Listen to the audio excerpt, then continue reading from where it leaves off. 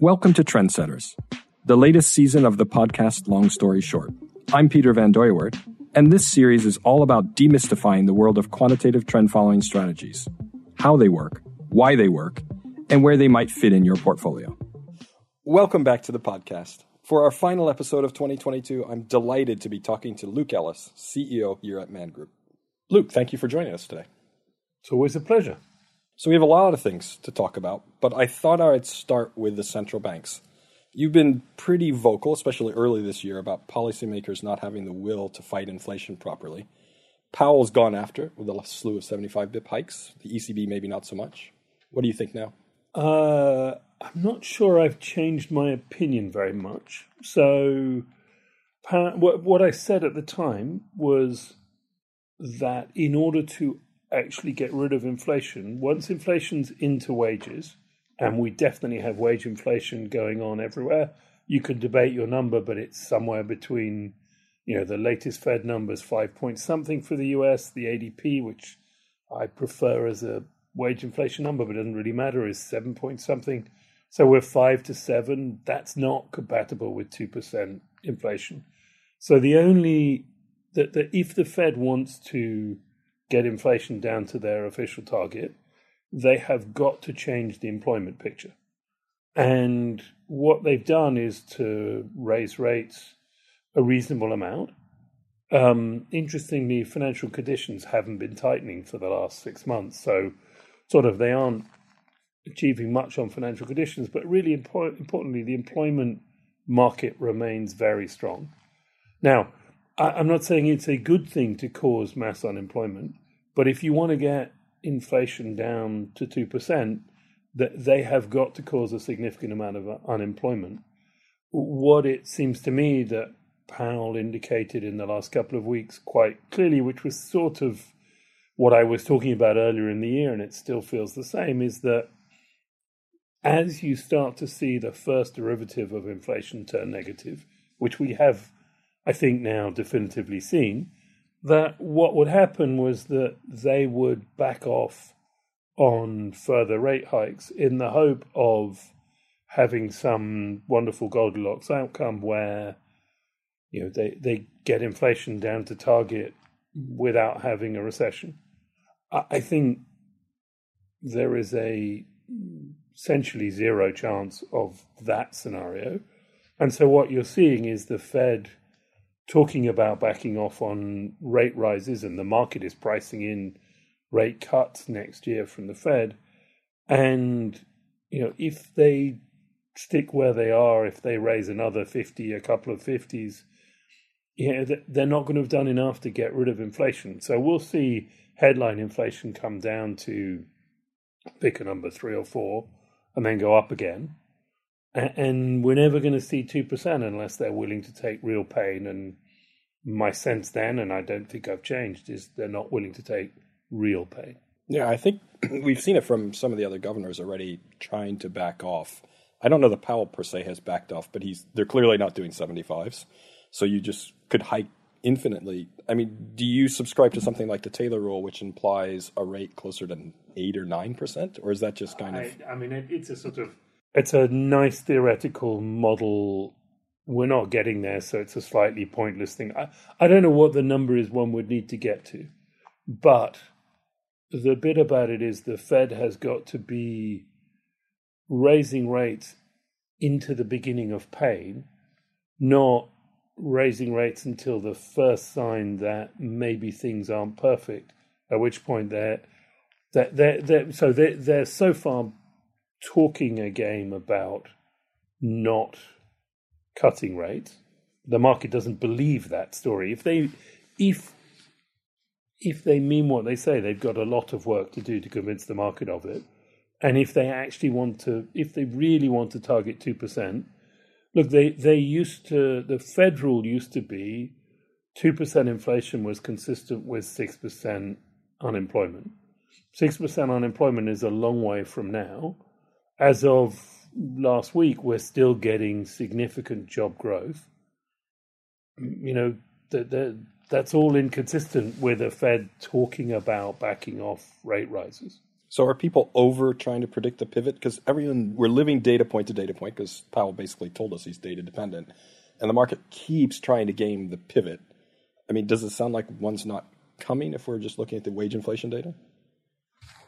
So I think we're going to see the Fed. I think you can see not that far out the point where they stop raising rates. I personally am dubious they're going to cut rates, but I don't think they will have raised rates enough to get inflation down to 2%. So, to me, this more turbulent economic environment, thereby leading to more turbulent market environment, is probably with us for years, not months, because the choices are difficult. And when choices are difficult, what you get is politicians, and most central bankers in the end are politicians, will put off difficult decisions for as long as they can. So every strategist seems obligated to do some kind of year-end piece or a road ahead piece. And if you really just average them out, they generally are up markets. They're generally wrong. They're generally random. There's a lot of pages, though.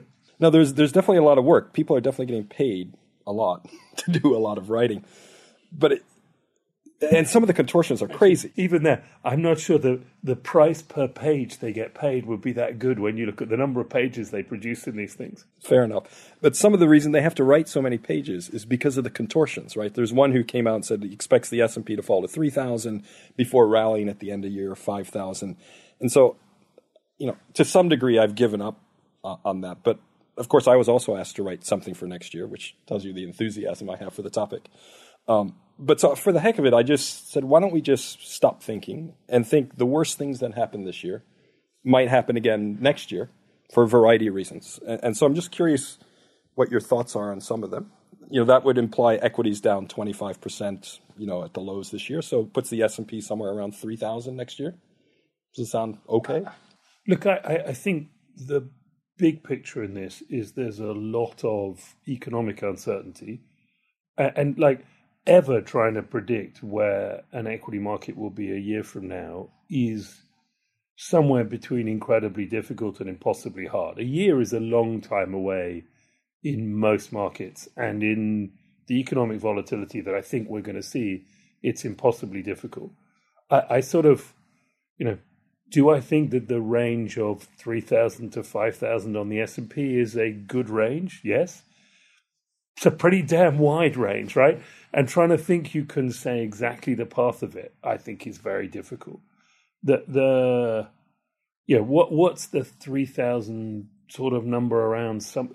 I don't think we've seen the lows of, this cycle in the S&P. I don't think we've seen the highs in the S&P. That's forever. So sort of 3,000, 5,000. Hey, that will knock us out. What's 3,000 around is that if the Fed tightens enough to try to get rid of inflation, that means they're going to cause a significant recession. A significant recession means that, 200 of earnings, 180 of earnings looks like a sensible number, and you put a multiple on it, and that gets you looking at 3,000 type of thing. Or maybe the Fed is going to actually do what the pivot suggests and chicken out and start cutting rates, and then free money, we can get another big rush up, a sugar rush to some high number before they then have to deal with the pain. And so the range makes sense between where do we get with sugar rush, where do we get if the Fed takes the pain? And so then you're trying to think about a path, and that path is, well, the Fed says they're data dependent. I suspect at some level they are. I think trying to predict the path is a mug's game. So don't read the strategist reports. Look, they're interesting reading. The reason I know how many pages there are is because I keep hitting Alt-P or whatever it is to print them out and going, oh, damn, I thought there was 10 pages and I've got 120, and I tend to read the 10 summary pages.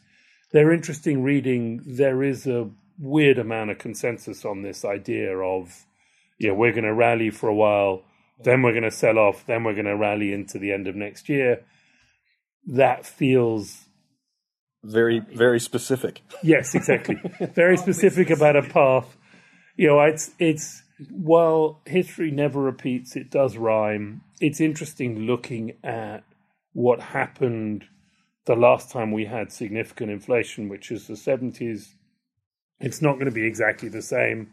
There's an interesting thing as to whether you think we're in the mid-70s now, or whether you think we're in 1981, or maybe you think we're in 69. They give you a different view. But one of the bits of the 70s is we saw, so we saw a big sell-off at the beginning. We then saw over a 10-year period no real return to equities and negative rates on government bonds. But interestingly, a number of 40, 50% rallies. So, the path dependency is much harder to do in an inflationary world than it is in a sort of simple non-inflationary world. And I think that's why we all contort ourselves trying to guess the pivot, because you can't miss the 40% rally. If you miss it, you look bad for one reason or another, and you might get proven right in 15 years. But, in the same way the Fed says it wants to let the data tell them what's going on, we like to let the data tell us what is going on. And, this is where trend is a really sensible way of thinking about life. And it's, when you see the direction of markets change, you should change your opinion about what's going to happen next, not the other way around. Well, I guess that favors active management, but maybe asking you that question is sort of an obvious result. Yeah, I've had a slightly odd time the last month. I've done a lot of traveling around the world, talking to senior people at clients, and I have my fundamental view about the fact that with heightened inflation, that creates economic volatility, that creates market volatility, that creates significant opportunity for active management, and within that trend. And I always say, but you could say I'm talking my book, because, that would suit us. But the fact that it suits us doesn't mean it isn't what I think. I was quite happy in the sort of the late teens period when it was clear that the great moderation meant that there was less of a return to active management, to put my hand up and say, and while the world sits with zero rates and zero inflation and every central bank doing the same thing, it's not a great environment for active management. It's an environment to have the most concentrated levered portfolio you can have, which, maybe that is the Cathie Wood story. That's the most levered, most concentrated portfolio possible. And it really worked in that environment. And I would put my hand up and say, until the environment changes, it was a tough time for active management. Economics says to me that the next, and as I say, I think it's years, not months, will be a different market environment. And if you believe in that one where inflation doesn't go back down to 1%, and that then active management should have a very good run. And not only that, if inflation at 0% strikes me as global depression as opposed to normalization of any. Yeah, exactly. If we get rates back down to zero, it's because there's been a really bad market.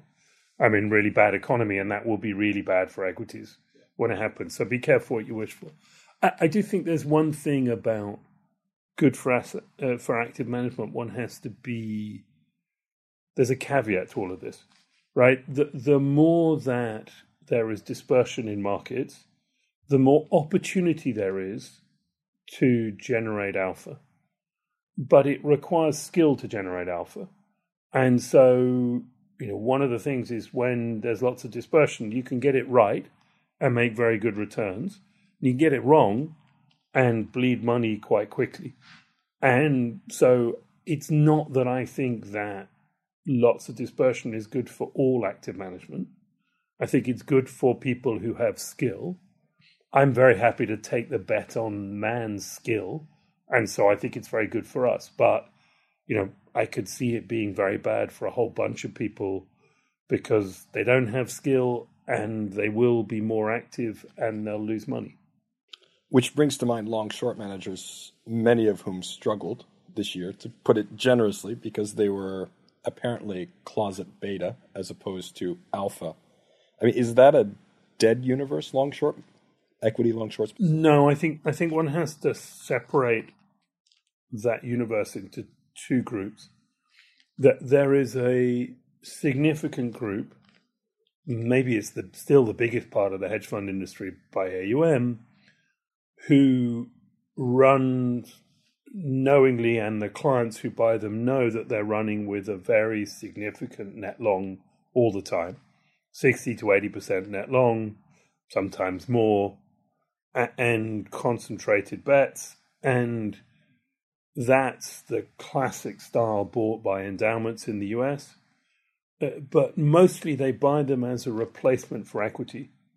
And so they want them to keep up with equity markets in the good times and know that they're going to have significant drawdowns in the bad times. Now, there have been some that have had things that look quite close to blow-up territory, but fundamentally they are delivering what their clients wanted from them. Then you have another section, you could think of it as the more market-neutral people, where they're being bought by clients as an absolute return manager, a portfolio diversifier, maybe portable alpha. And those managers have done okay this year. No, on average, no great shakes, but not on average a problem either. And so they are not a problem for clients in their portfolio. And in a looking forward world, I think those continue to be, for, if you like, pension fund investors globally, absolute return investors globally, they still look like a pretty good investment. They're just not an equity replacement. They were never trying to keep up with equities in the good times, and they've shown none of the drawdown characteristics of equities this year. All right, so I have a list. I'm going to go back to the list in order. So I'm going to stick with a couple macro topics before we talk about hedge funds again, understanding that you're CEO of a hedge fund. Just a few more of my extensions of this year to next year. And one of them you're going to say no way. So you might ask why I'm asking. The 2-year note at 8.25%? I find that one is firmly in the no way camp. I think one of the interesting things at the moment is, if you are buying equities because of the pivot, then you might as well buy 2-year notes. Because if the Fed really pivots, 2-year notes, you can buy a lot of them and you'll get a lot of price appreciation out of them. So, but if I extend that, and your argument is if they pivot, they may have pivoted too early.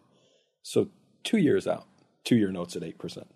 I think that we can see 2-year notes, the high yield on 2-year notes in this cycle of inflation at 8.5%. Yeah, I think that's perfectly possible. Genuinely perfectly possible. There is a sort of weird thing of, some of this is age, and I'm sort of showing my age, right? My first mortgage had a 17% coupon. And in my career, 5% yields were the median, essentially. And so, I don't think of 5% as high rates. I think of that as just ordinary, normal. And so, it's perfectly possible we get back to a place where, in order to actually create contraction to get rid of inflation, that the Fed needs to go to 8%. I don't think it's going to happen in 2023 and maybe not in 2024, but that doesn't mean it's not going to happen. Yeah, to me, it's not a fat tail anymore. That's probably how I describe it. Yeah, exactly. It's sort of that bit that people forgot, that 1% rates are really abnormal. But those are very abnormal, and sort of 5% is fairly normal, and so therefore 8 is just the other side of the distribution to 2. Which, speaking of suppression and abnormal rate environments, the UK pension crisis was somewhat predicated on a lot of buying of gilts by pensions as part of liability hedge programs. Part of my little extension is sterling sub 1. Did you say 0.9? Because have we ever seen that kind of a number? I think 0.9 we say. So, one, is the UK pension crisis over? And two, what's the landscape for, because Man's a UK company after all, barely. What's the landscape look for finance, everything UK, Brexit? So look, Man is a global company with our headquarters in the UK, and our listing, if that matters, happens to be in the UK. I think that people thinking about sterling at 0.9 and so on is one of those classic extrapolation things where they just got overexcited. UK PLC, to think of a big picture, looked very cheap at 110, 105. I'm not surprised it's come back from there. 160, which has been the middle of a sort of long-term channel, looks expensive given the damage that Brexit has done to the UK economy.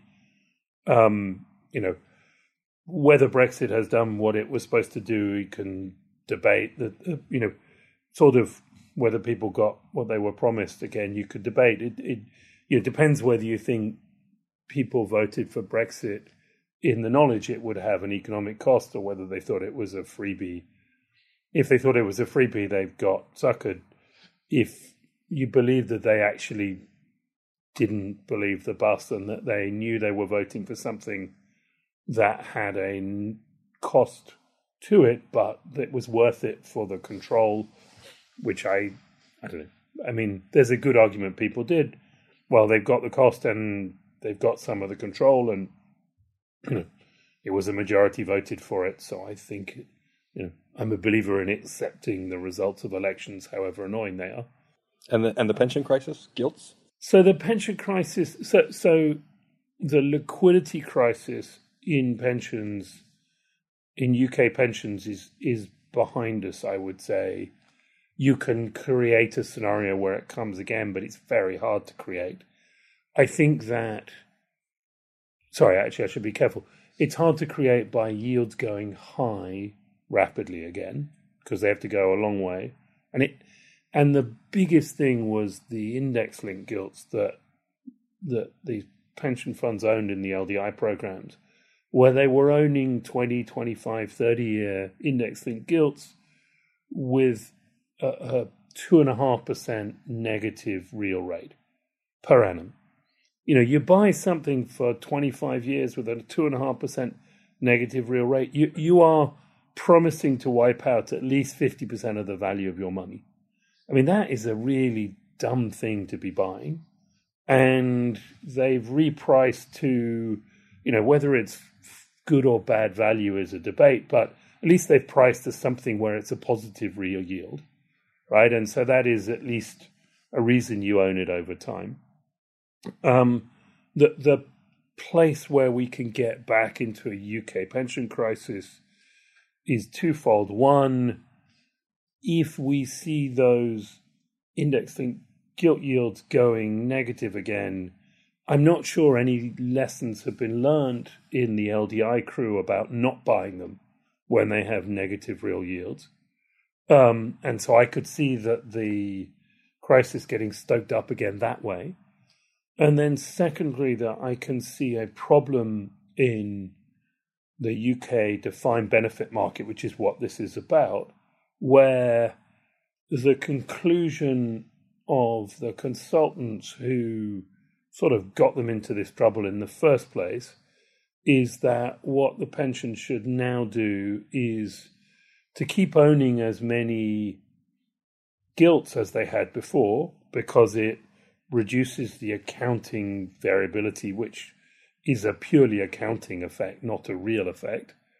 But sort of stick with being concerned about that more than real returns, and to de-risk the rest of their pension, the portfolio even more, and to, and if they don't run enough risk, then they're not going to generate reasonable returns, which means that that's going to create a different sort of pension crisis that the guarantors of the pensions are going to have to put their hand in the pocket for more than they should do if there was reasonable investment returns. So, you sort of, you won't likely get exactly the same one again because rates go higher, but you can. The right lessons haven't been learned, sadly, yet in the UK pension industry. Yeah, and I think what people discover, there's really a lot of ways to lose money, even if you're just hedging something, which is time and time again the thing. And so people always try to find a Lehman moment in these sort of crises, but Bear went under first. So is this UK gilt crisis, is that a Lehman moment, a Bear moment? I'm more concerned about liquidity, the treasury market, that sort of thing. Yeah, look, I think the better way of thinking about that is so far in the unwinding of the excesses that two things have broken, right? A whole load of stuff in crypto has broken, and no, let's not spend an hour talking about crypto, but you can see that a whole load of things in crypto are broken, and the sort of lending financing part of crypto is, that was horrible. It was a joke to begin with.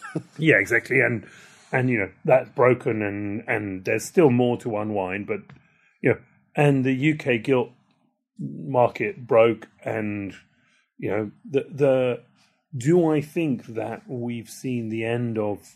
Have we seen all the things that need to break in order to unwind the excesses of the zero interest rate, negative interest rate, free money, excess leverage world? No, I think there are more things that have got to break.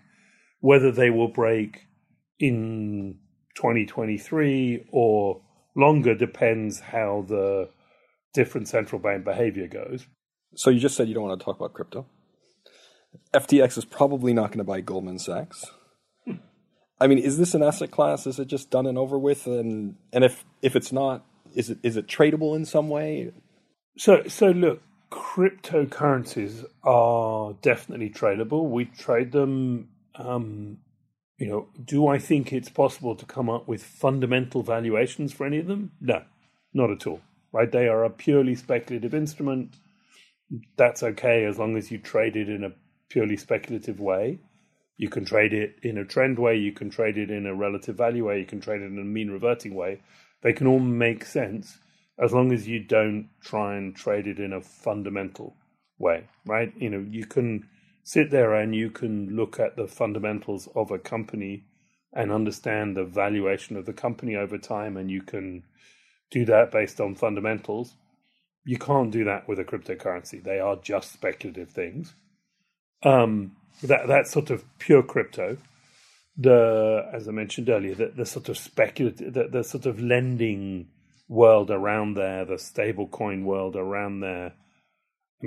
That's got lots of problems that are gonna go wrong. And a 20% rate should have told you this isn't safe. That's the thing, right? When the return for lending money to the US government was 0%, and you could get 8% for lending money to Sam Bankman-Fried, and then when the US was offering you 2 and suddenly he's offering you 20, that's when people are offering you those sorts of returns, that's because they can't give you your money back, right? That is true. It's always been true. That's it's nice to get a bit of extra return. When you get too much return, it means because they can't give you the money back.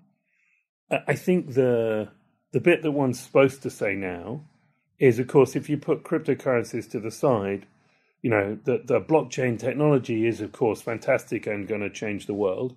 And I love Cam dearly, and I know he did the podcast talking about how that's true. But I have to say, I've yet to find a convincing use case for blockchain technology where it actually makes a difference that is going to gain critical mass and remain for time. And so, the big example that's been used in presentations in finance for the last 7-8 years, I can't remember when they started, was the Australian Stock Exchange, who had a big program to put all of sort of the settlement and clearing on the Australian exchange into the blockchain world, and they've just written it all off. And I think 250 million, something. It's a big number for a ASX. And they've written it off to zero because they just haven't been able to get to critical mass. And I worry that this may be one of those things which, a bit like Esperanto, sorry, that's a language that they had in mind in Europe, would be, it was a great idea that never found a use case and has never happened. Well, I work for George Soros, who is a huge believer in Esperanto. But he never spoke to me in that language. No, and nor has anybody ever talked to anyone else in that language, really. So all of the crypto stuff brings me to venture capital and privates. I love seeing the various SoftBank slides with flying unicorns that go up and they go down, and I used to use them in tail hedge presentations to say if there are flying unicorns, you're supposed to hedge, right, as a thing. But the UK pension crisis also brings up the idea of illiquidity being a problem, right? They couldn't sell their privates. So between due diligence, what are eventually going to be big markdowns in a lot of the VC stuff, and illiquidity, is the game up for private markets? No, but one should. So liquidity is extremely important, and understanding the liquidity that you actually have in a portfolio and the calls that may come on your liquidity is really, really important. And clearly the LDI world, or the UK defined benefit world, misunderstood the calls there could be on liquidity.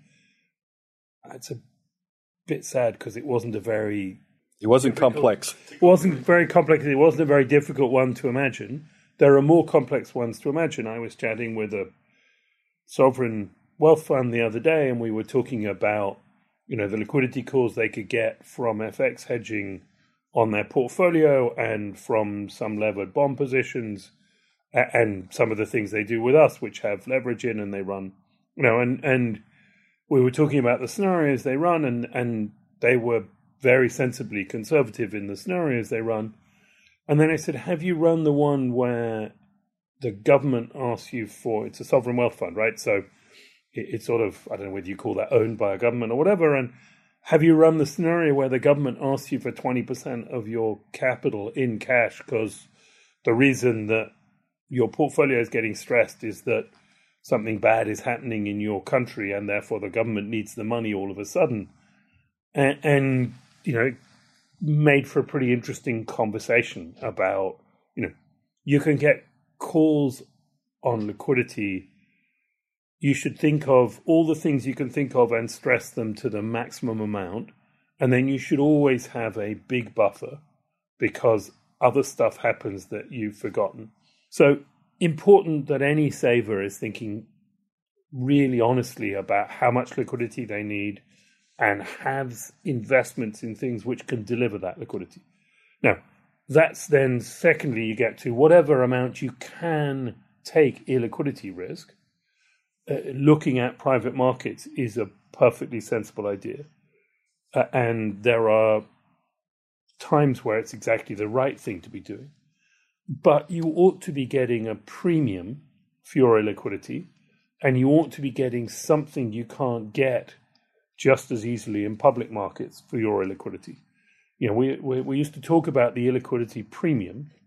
The reality is in many things, and when you look at some of the SoftBank things, it's a good example. People were paying premium prices to buy something privately compared to what they could get in public markets. That isn't an illiquidity premium, that's an illiquidity discount, which is not a good idea. The venture capital, real venture capital, starting up new businesses gets you access to things you can't get in public markets and is a very sensible thing to have within your portfolio.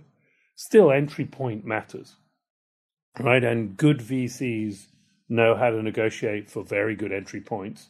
They don't just pay whatever double the last valuation is because they can, right? And that's, we've seen excesses get into private markets where people were willing to pay the wrong price. And, if your entry point is wrong, it's incredibly hard to make a good return. You have to make really heroic assumptions. And as we know, sort of we can all pick different examples of things where in the past, the valuation of, certainly the more recent past, you got valuations for different private businesses where the sort of the only way you could support those valuations was assuming they were going to take over the world, that every single person was going to take an Uber every single day, or the only way any office worked was to be in one of, what's his name, Andrew Neumann's, free offices and so on. And those extrapolations were nonsensical. And it's funny that they happened twice, right, in the 2000s, and then they happened again. There doesn't seem to be any memory. And you're trying to get people to remember inflation from the 70s, but they can't even remember the tech bubble from the 2000s. Yeah, I mean, the one of the things, markets in the investing world is made up of people, and most of those people have been doing the job most of the people in positions of authority have been doing the job 20 years. And if you've been doing the job 20 years, you don't remember the tech bubble. And you certainly don't remember inflation. You've got to have been doing it 40 years to remember inflation or be Brazilian. I've always found some of the best portfolio managers for running macro risk I've ever had are Brazilian or Argentinian, because they've lived through bouts of real mega inflation lots of times in their lifetime, and so they really understand the time value of money. With respect to private markets, so Man has a very large quant systematic effort. Do you think quants will be able to access private markets anytime soon?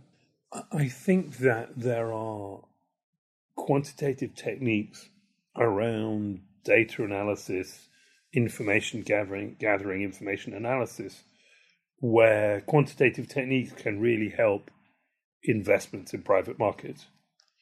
Do I think that the quants are going to take over private markets? No. But, it's sort of like, I still think that discretionary fund management makes sense. It's just if you try to do discretionary fund management using a pen and paper today, you have no chance, right? Everybody uses technology, everybody uses, we've spent a lot of time and money using our quantitative skills to process as much information as possible for the discretionary fund managers so they can concentrate on the thing they do best, which is to interview people. We're not yet at the place where a computer can do this interview, either asking the questions or answering the questions. Maybe one day, but not for some time, type of thing.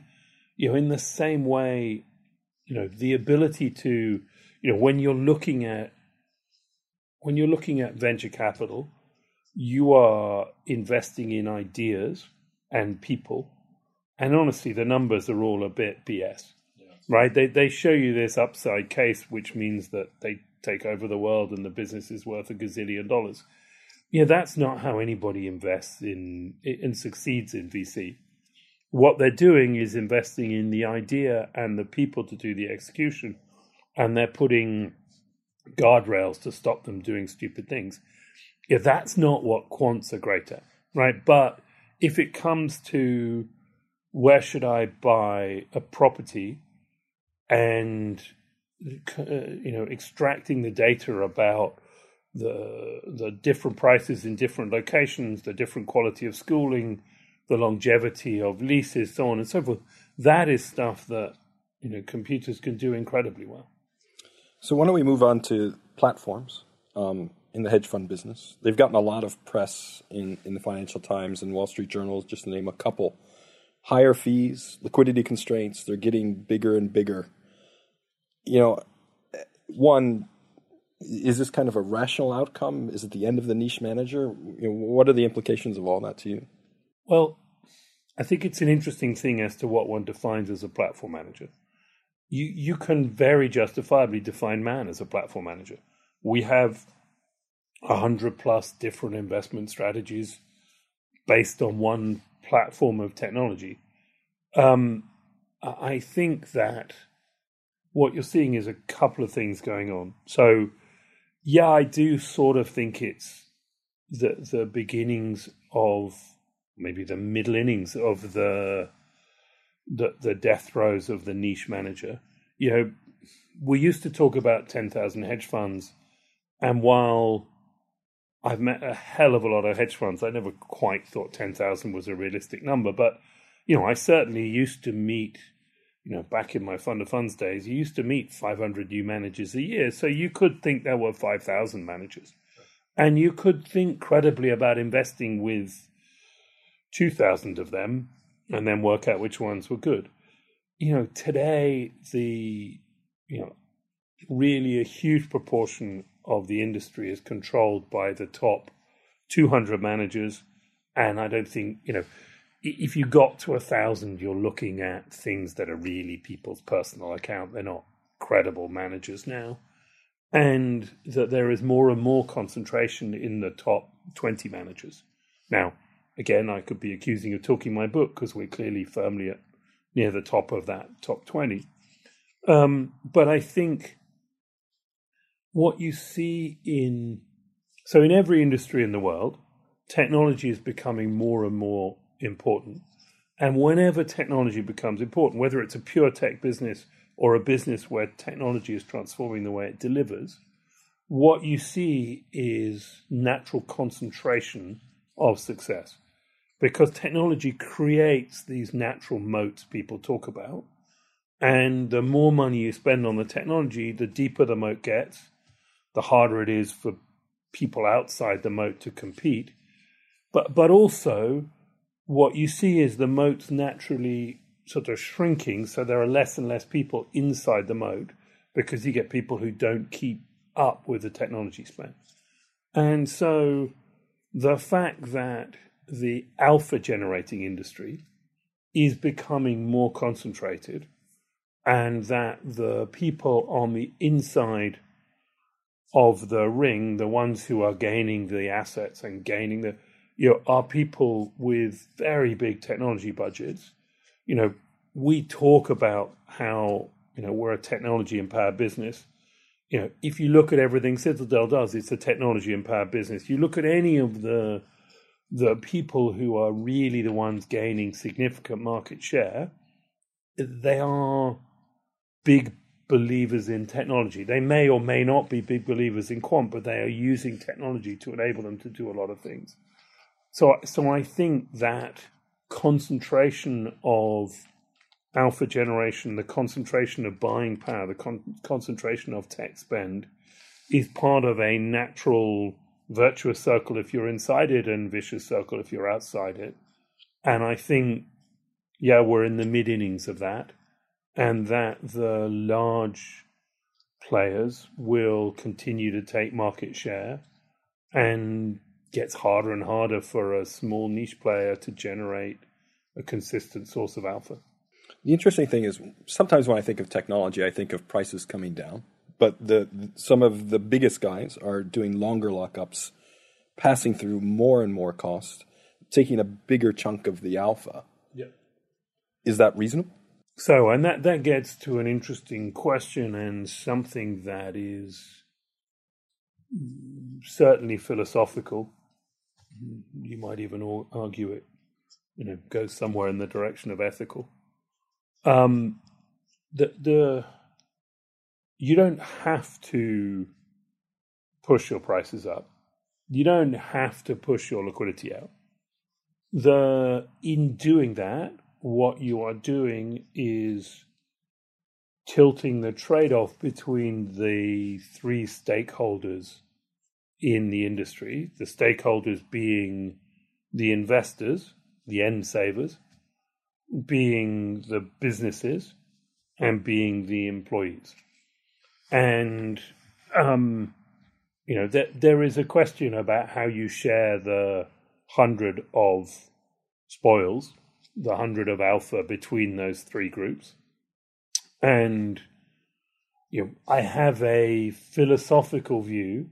So there is a factual thing, which is that the only people who take actual risk are the end savers, right? The people, it's the lose after all. Yeah, exactly. It's the pension it's the pension of the, primary school teacher in Texas or the factory worker in Gronenberg or the whatever. It's those end savers are the ones who put 100 into their pension in the hope that coming out the other end it will be more than 100, and the more than 100 will be enough that they can turn the heating on more often, or maybe if you're in Texas, turn the air conditioning on more often rather than not. They need the investment returns in order to be able to have a reasonable standard of living when they call on those savings. That's the people whose money it is that we all invest. And I fundamentally believe they ought to get the majority of the returns. And then it's about splitting it between the company owner and the employees type of thing.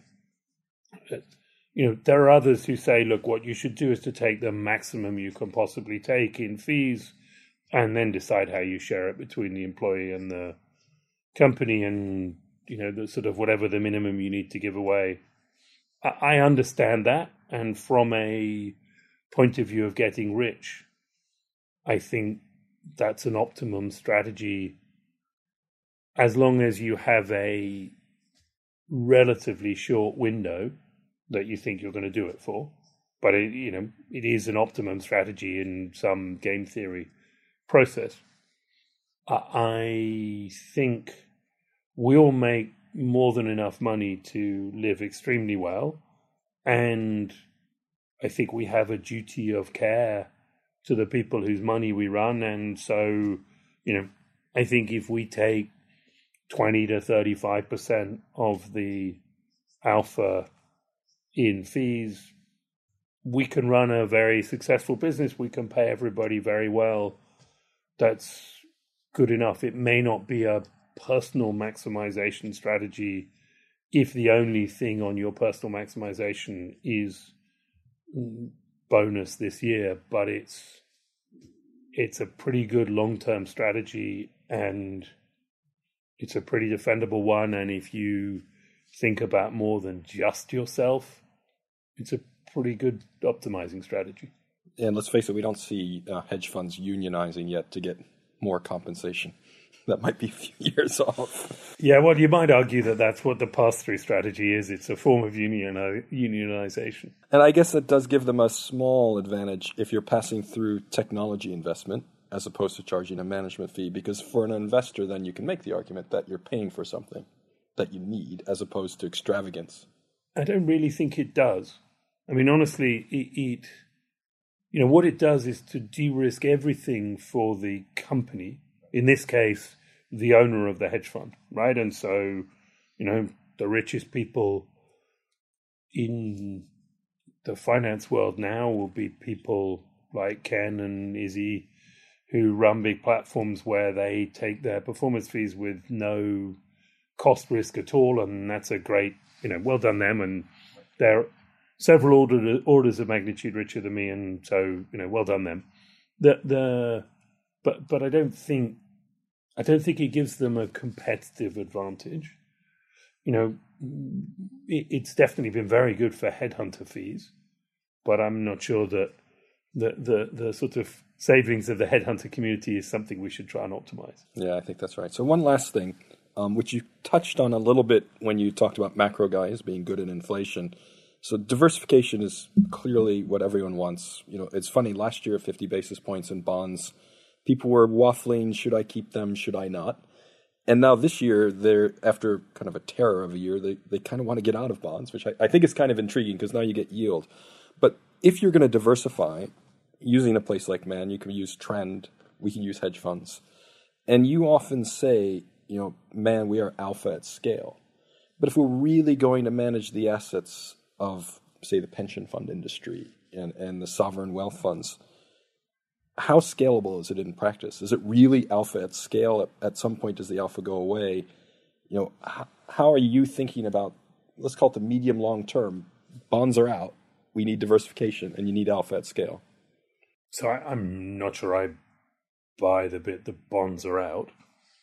as a sort of generic thing, I think in my belief of the likely investment world that we're going to see for the next phase of time, years, not months, is that buy and hold is out, right? And that buy and hold on anything is out, but there are moments right now, buying credit looks like one of the really interesting things to do. There's some, you can get some very attractive yields on things that aren't going bust. And, if there's a big recession, you're going to make a lot on the duration element.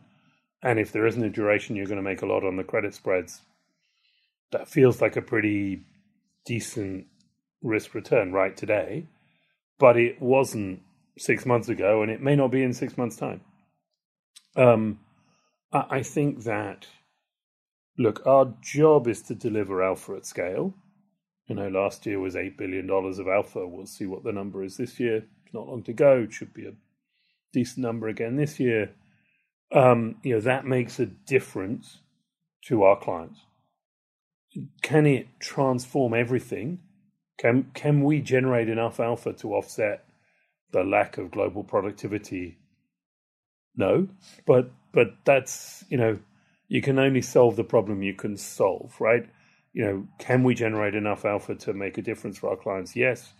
Are there a number of things we can keep doing through investing to generate more alpha that means we can help our clients more or help more clients? Yes. And, that's a good enough goal in itself. Luckily I don't have to manage the global economy. That's fair enough. Well, we'll leave it there. Thanks for taking the time to chat with us, Luke. Always a pleasure.